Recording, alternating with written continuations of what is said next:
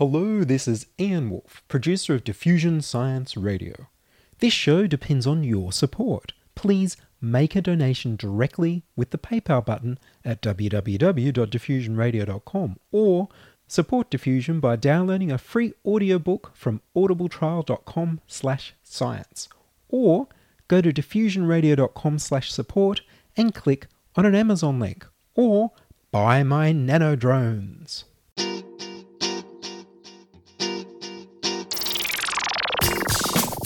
Diffusion, the international science radio show. We have a bouncer on the doors of perception. The good, the bad, the ugly. It gets pretty exciting. The myths, the truths. Toxicology. Astroseismology. Magnetism. The dark side. Genetically engineered potatoes. Planetoid. Planetoid. I love that word. Hello and welcome to Diffusion. Sit back and relax while we inject weird and wonderful science directly into your brain. I'm Ian Wolfe. On this edition, artificial intelligence, smartwatches and Google augmented reality. But first up, here's the news. Beautiful new physics? The decay of a particle called a beauty meson, measured at the Large Hadron Collider by two separate detectors, shows evidence of a particle heavier than any predictions from the standard model of quantum physics allow. If these measurements are confirmed, it may finally break the standard model and usher in new physics. Physicists have desperately wanted to be proved wrong for a long time. Physicists have been stuck with the standard model which explains quantum physics but has no place for gravity, and general relativity, which explains gravity but has no place for quantum physics. Every experiment we do proves one or the other right. The Higgs particle discovery proved the standard model right, and more recently, gravitational waves proved general relativity is right. In order to get a better and more complete explanation of the universe, or theory of everything, they need to observe something that contradicts or breaks one or both of the major theories. They've been trying and hoping for years, but every new experiment ends up confirming them, despite the fact that they contradict each other. The Big Bang theory, based on general relativity, says that there were equal amounts of matter and antimatter in the early universe. Why didn't it all react to cancel everything out and leave nothing? Why is there more matter than antimatter? General relativity says there isn't enough matter to make the stars move the way we see them move, but the standard model of quantum physics doesn't describe anything that could cause that movement. Now, finally, there are hints that something outside these models has been observed. Two separate detectors in December 2015 found that these beauty mesons were decaying with more photons being detected than expected. If confirmed, these extra photons may indicate a new kind of boson was present, which indicates a new kind of force may exist. However, it's not a 5 sigma discovery like the Higgs boson yet. It's only a 3.7 sigma observation, so it may be a fluke instead of new physics. On the preprint archive, arxiv.org, physicists have posted 285 papers trying to explain the extra photons. By June or August this year, the Large Hadron Collider will have made enough observations to either dismiss the extra photons as just noise or confirm them as a discovery of at least one new particle and the beginning of a new era of physics that may lead to more complete theories of everything. You're listening to Ian Wolfe on Diffusion Science Radio. Send emails to science@diffusionradio.com. We're brought to you across Australia on the Community Radio Network and podcast over the internet on www.diffusionradio.com. And now, emerging technologies. Patrick Catanzariti, otherwise known as PatCat, is the founder of DevDiner, which is a website for developers looking to get into emerging technology, to help them navigate an otherwise confusing and always changing tech space. Pat is also an editor at SitePoint.com, where he writes how-to articles on all sorts of emerging technologies. We got together at the Ashfield Club, where I began by asking him what technologies are emerging now that interest you the most. Too many technologies. There are so many. The ones that I kind of tend to focus on at the moment are virtual reality, augmented reality, Internet of Things, and artificial intelligence are kind of the top ones. Smartwatches to an extent. I've got my Pebble Watch and it's fun, so a little bit of that too. But yeah, so many things. So I saw a story that AI is coming directly to your pocket or your watch. Yeah. Is that a AI wild is. way?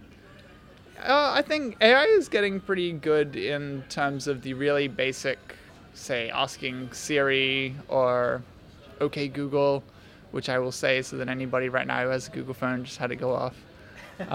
Or the Amazon Echo, which does similar stuff. They're all quite good in that they're taught specific statements that they need to understand and then kind of be updated on the fly from a distance. So as long as Amazon, Google, and Apple continue developing them, which they will, they can easily just give it new functionality pretty easily from afar and keep them growing. But there are a lot of people who say that's not really AI because they don't really learn off what you're saying, and it's not really kind of going, okay, you said this thing I didn't understand, I'm going to try and work out how to answer it. It literally just says, I don't know what you just said, and gives up. Or it searches the internet for it, which usually isn't very helpful either. I'd say AI is coming, but it's not really there to the extent that everybody thinks it's going to be. It's not going to be sci-fi level of you can just talk at a machine and it'll completely understand you. It's getting closer in terms of we're learning, and by I say we, but it's not really me doing it personally. We're getting closer at being able to get them to learn on their own naturally with things like machine learning. So there was the team at Google, there was an AI team that Google bought, who created a AI bot that was able to defeat one of the masters at the old board game of Go, and that was learnt just completely by training up this bot. And the thing that I loved about it was that the team who actually made the bot actually don't know how the bot won. They actually couldn't explain what it did. So that's quite cool. So there's a ton of that sort of thing, but there's not a lot of real kind of completely open AI where you could literally just say, hey, I've got this thing, it'll do anything you want. It's still very kind of niche. We're training them to learn how to understand what is in an image, and that's literally just training it by tons and tons and tons of images, and then eventually it works out, okay, this is a dog, this is a hamster, this is a person. But it still takes a lot of time and effort to kind of go through and train them up. But luckily, the world has plenty of knowledge and information now. Google has so much images and data and stuff that it can mine for information that they've kind of got an endless supply of stuff to train up their AI mastermind in. So yeah, I'd say give it another 5-10 years to actually hit what people actually want with it. But near future, we'll be able to have enough that it can fool you, as long as you're not trying to really fool it with really strange random questions. But for the common stuff you're going to ask AI to do, they'll probably be able to work it out. So with stuff that's actually emerging now rather than in 5 to 10 years' time, so you're mentioning smartwatches. Is there anything cool that smartwatches are doing now? I like the Pebble Watch, which is one which not as many people in Australia know of, at least. In that arena, the Apple Watch has made at least the fact that smartwatches exist a very common thing now, where everybody at least knows, oh yeah, there's the Apple Watch. Before that, everybody assumed that my Pebble Watch was a Samsung one, but they didn't really know what that even meant. They just knew Samsung made some watch thing that was different. The Pebble Watch is going to be cool, I think, either this year or next year, especially, where they've got the concept of smart straps, where you can add new things to the watch based on just adding new straps that will wrap around. So you could add extra battery, which is a useful thing for everybody who hates having to charge their watch. You could add things like a solar charger thing onto your wrist so that theoretically you never have to charge the watch. Those things are quite cool, and in terms of getting actual use that the normal person would actually want. So your phone already has the time, so nobody really said, I need a watch to tell the time anymore. So the next step was going to be, okay, we have to make the smartwatch do things that otherwise would be very difficult or time consuming. So I personally use it for the notifications of just saying, okay, I've got a text, but I don't want to have to always get out my phone to see what the text was. Most of the time it's not necessary. I get emails constantly, and rather than having my phone constantly go off and then having to get it out to see, okay, is this email important? I walk around now 24/7 with my phone completely on silent. It doesn't buzz or vibrate or anything. And my watch buzzes instead and tells me what the message was. And that alone has been useful and means that I can have meetings and stuff like this where I'm sure that at least one time during this interview, my watch will slightly buzz, but it'll be so soft that you won't hear it. I could theoretically pretend that I'm not paying attention and looking at my watch, and you'll assume that I'm just really bored by the interview. Really, it's probably just an email from somebody. But that whole concept is, I think, a lot nicer in terms of user interface and stopping people from always looking at their phones and getting them out and interrupting conversation, whereas a quick glance at a watch, whilst it's slightly bad and there are a lot of negative social connotations to that, is a little bit easier. There's also, going beyond that now, the ability to not even have to get out your phone again to respond. So if it's something really simple where you're running late or something and your friend has just come to you and said, hey, where are you, in a text, rather than having to get out your phone and quickly say, oh, hey, I'm on my way, don't worry, you can literally just, tap on your watch and say, hey, I'm on my way, don't worry. It does text to speech, puts it into a text message and lets you send it. So that sort of stuff is a lot easier, where rather than spending, 2-3 minutes getting out your phone, typing the message out, sending it, you can just literally just kind of tap your wrist and do what you need to do. So in those areas, I think it's getting quite good. It's still really early days, where if anybody is trying to think of some part of emerging technology to get into, smartwatches are being undervalued in that a lot of people assume there's nothing there, and so people aren't really developing for it. But the few companies who work out that really cool thing that you can do with a smartwatch that nobody's thought of before will make a ton of money, and everybody will really love it, and it'll become that reason to get a smartwatch. So one of the big ones that is taking off now on the Apple Watch was a recording app where you literally can just do a quick voice recording, and it may even work for you in your podcast. I don't know, I haven't tried it, but there is an app where you literally just tap your watch and you can start recording like a voice memo. And apparently it's incredibly easy. The sound quality is quite good.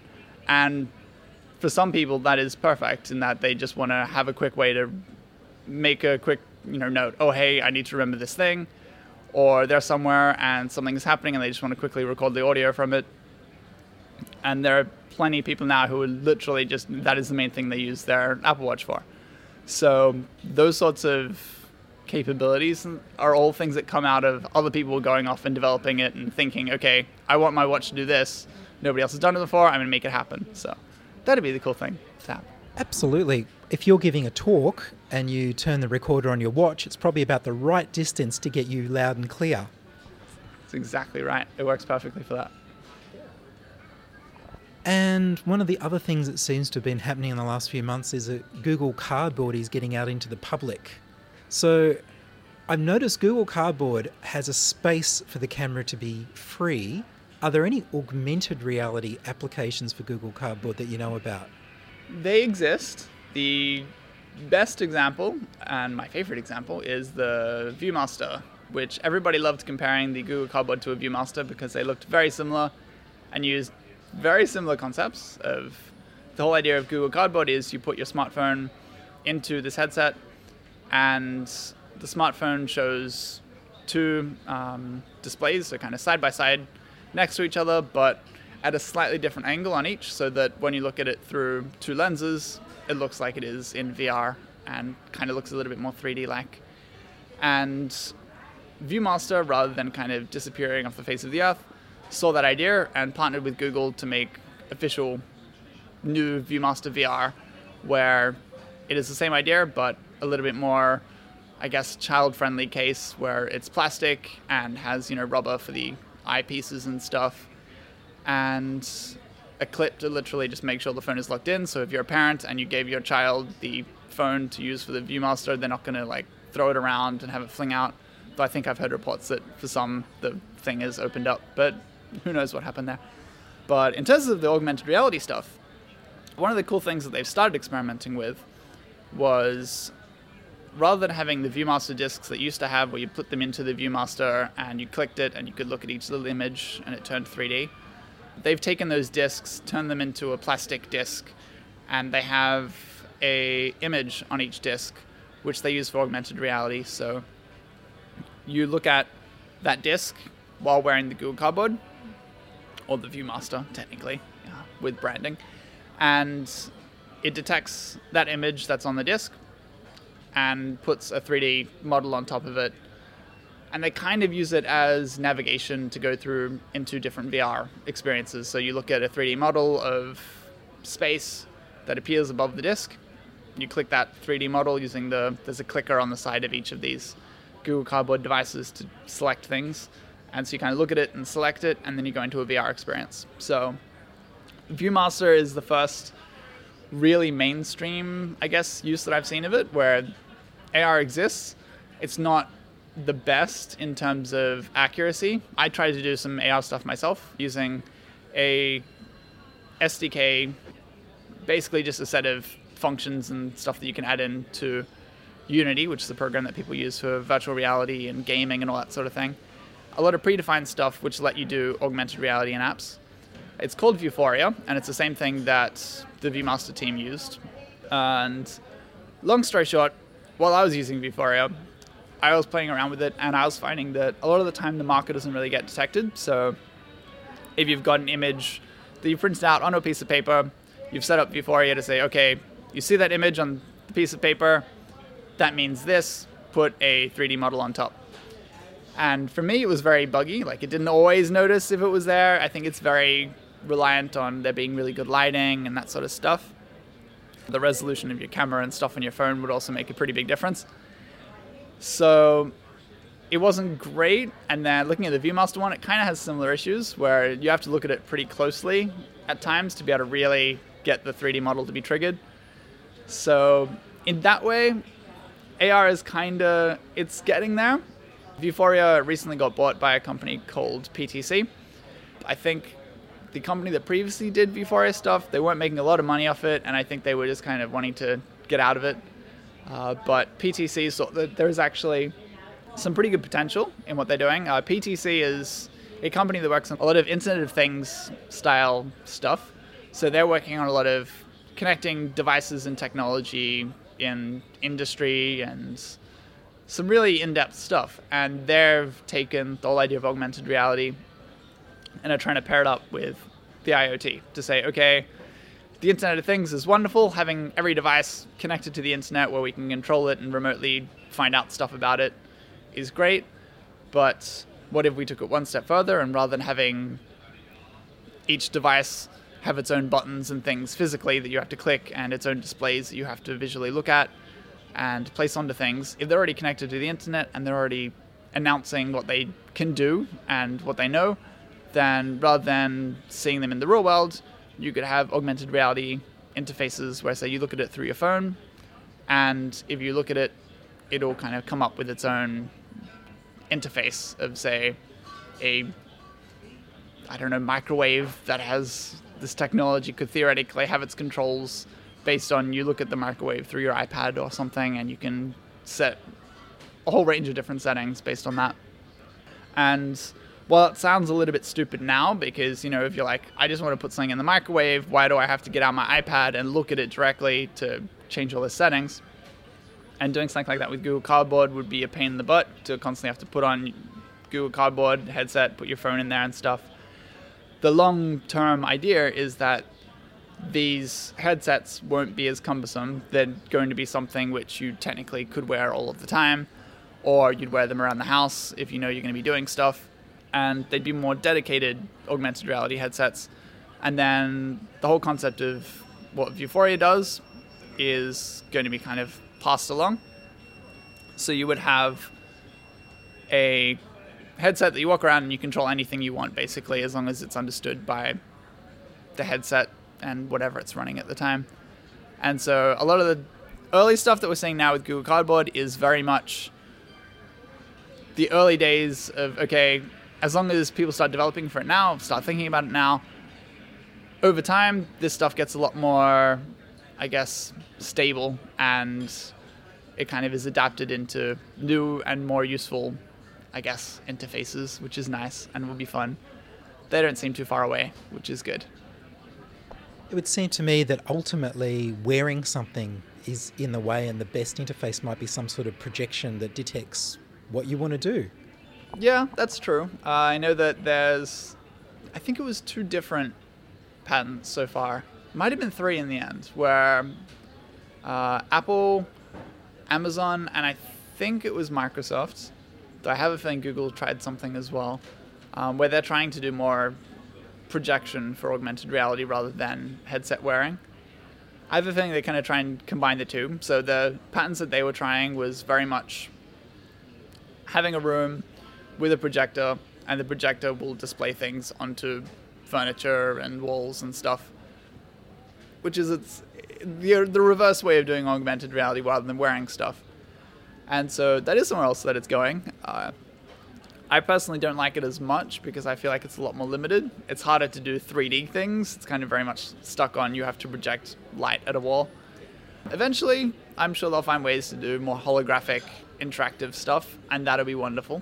But also very, I guess, hard to have in every room of the house and stuff, whereas if you're wearing a headset, you can literally walk anywhere you wanted and you'd get the functionality everywhere you are. So I think headsets are more likely to be earlier on, unless Apple come out and say they're going to release their projector for their Apple ecosystem and project things into the house, and people might get excited over that, and then everybody just doesn't worry about headsets anymore because Apple said something and Apple is God and we should all follow Apple, and what Apple says is good. But at the same time, pretty sure Apple are also working on augmented reality headsets, so they'll probably say that too, and they'll release those and we'll all be wonderfully happy with our headsets. Well, I did see that Disney has a patent for projecting cartoons and other images onto a blank cake for kids' parties. That is brilliant. I don't think I've seen that, which is surprising. But Disney are actually really good at all of this stuff.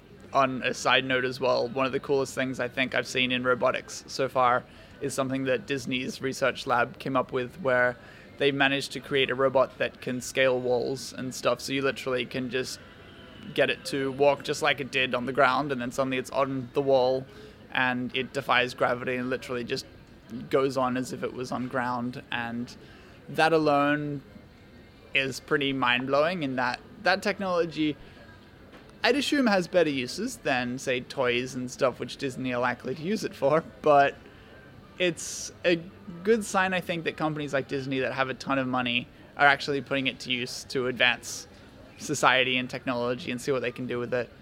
And it's good to have as many different groups as possible working on this stuff, because I think the biggest danger in technology is that one company dominates everybody else and kind of chooses the path of technology, and it's much better if everybody is all working on technology and kind of coming up with new ideas. I think the other reason I like Disney being in it so much is that they're less likely to go off and try and make copies of something that somebody else has already done. So Disney aren't there going, oh, hey, virtual reality is going really well. I bet now I say this, they can actually come up with it. Let's make a virtual reality headset like the Oculus Rift because we can do that too. And while it's totally possible that they could, it looks like they're focusing a lot more on other stuff, where I think they would be more likely to come up with a program or application that will run on virtual reality systems rather than trying to build their own. Whereas technology companies are much more likely to go, hey, we want to make our own thing, and we want to own everything. Disney are a lot more kind of reasonable, and their approaches are more, how can we make cool products that we'll be able to sell, or patents that we'll be able to use to earn money later on. And they're also a lot more targeted towards, I guess, having more of a reaction of delight rather than corporate dullness and stuff. They're trying to do things that literally will look cool, that will make kids and adults, I guess, also just be like, oh my gosh, that's incredible. Disney have done things like the augmented reality coloring books, where you can color characters and then they will come to life in a 3D model in front of them as they've colored them, sort of thing, where that's something which I think another group also did. I think they were either in New Zealand or Australia. I remember somebody telling me. And that group is now, I guess, probably a little bit disappointed that Disney have jumped in and are also doing it. But it's the sort of thing where the more people are doing this sort of stuff, the cooler it gets, and the more interesting ideas pop up in people's minds. So, yeah, it's cool. That was Pat Catanzariti from devdiner.com talking about his favourite emerging technologies. You can hear the rest of this interview in the weeks to come. A special thank you to Andrew from Melbourne for his monthly donation. And that's all from us this week on Diffusion. Would you like to join us? We need more people contributing stories to Diffusion. You can send your contributions, opinions, congratulations, standing ovations, helpful suggestions, and donations to science@diffusionradio.com. That's science@diffusionradio.com. And please do send me an email so I know you're listening and you'd like to hear more episodes. Please like the Diffusion Science Radio page on Facebook and rate us on iTunes. Tell your friends. Follow me on Twitter @IanWolf. Checking production was Charles Willock. I produce Diffusion, which is broadcast around Australia on the Community Radio Network, including 2 MVR in Nambucca Valley, 2 XX in Canberra, and 3 MBR in the Mallee Border districts of Victoria and South Australia. Diffusion is syndicated globally on the National Science Foundation's Science 360 internet radio station and also on astronomy.fm. Subscribe to our podcast on the Diffusion website, www.diffusionradio.com. That's www.diffusionradio.com, and check the website for links, photos and videos about this week's show.